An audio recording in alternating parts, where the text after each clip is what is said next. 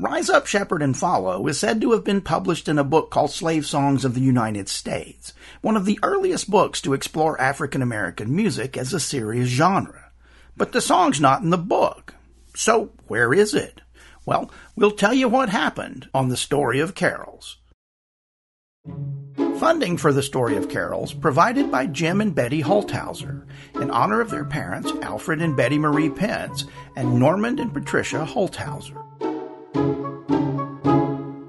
Today on The Story of Carols, Rise Up, Shepherd, and Follow. Rise Up, Shepherd, and Follow was likely written by slaves living on the islands of coastal South Carolina. It's said to have first been published in a book called Slave Songs of the United States, the earliest known work to portray African American music as a serious genre, instead of the stereotypical minstrelsy of the 19th century. But Rise Up, Shepherd, and Follow can't be found in the collection of 136 spirituals that make up Slave Songs of the United States. And it's amazing that the book, written during the American Civil War, exists at all. Southern plantation owners wanted no part of a developing black culture in America. But when the Union Army captured the town of Port Royal, South Carolina in 1861, the white plantation owners ran for the hills, leaving behind 10,000 suddenly free slaves. Almost immediately, abolitionist charities in the North began sending farm managers, doctors, ministers, and educators to the region.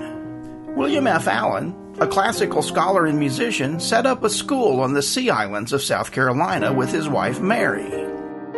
Charles P. Ware, a civilian superintendent of labor, arrived to advise the now free black men and women on successfully managing and living on the abandoned plantations. And Ware's cousin, Lucy McKim Garrison, whose grandfather had run a stop on the Underground Railroad, was present as secretary for her father, the abolitionist James McKim. And though she was only at Port Royal for a few weeks, Lucy Garrison was moved by the songs she heard the former slaves singing and began writing them down. After returning home, she combined the songs she'd collected with those of her cousin, Charles Ware. Finally, William Allen joined the project, adding scholarly experience documenting folk songs, and together they compiled Slave Songs of the United States. But where was Rise Up, Shepherd, and Follow?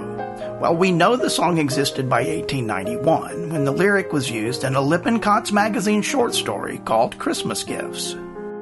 The text was set to music for the first time by Kate Douglas Wiggin in her 1893 songbook, 9 Love Songs and a Carol.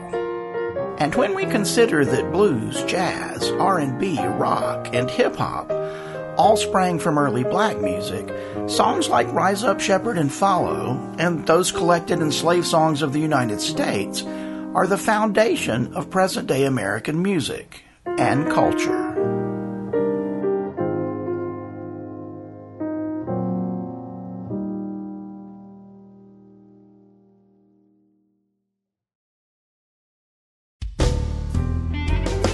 To support the Story of Carols, visit American Entertainment Works on Patreon. The Story of Carols was written and produced by Alan Ritano for American Entertainment Works, a Tennessee-based not-for-profit corporation. The episode music was performed by AE Works recording artist Jim Holthauser and is available for purchase and streaming on your favorite music service. Just search for Jim Holthauser. That's Holthouser. Additional episode music was performed by Uptown Al.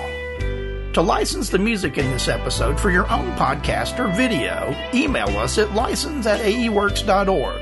It's not expensive, and you'll be helping us create more programs like this one. Sound mixing for The Story of Carols was done by Cosette Collier. For a transcript and a list of sources, visit aeworks.org/carols. I'm your narrator, Alan Ritano. Thank you for listening to The Story of Carols.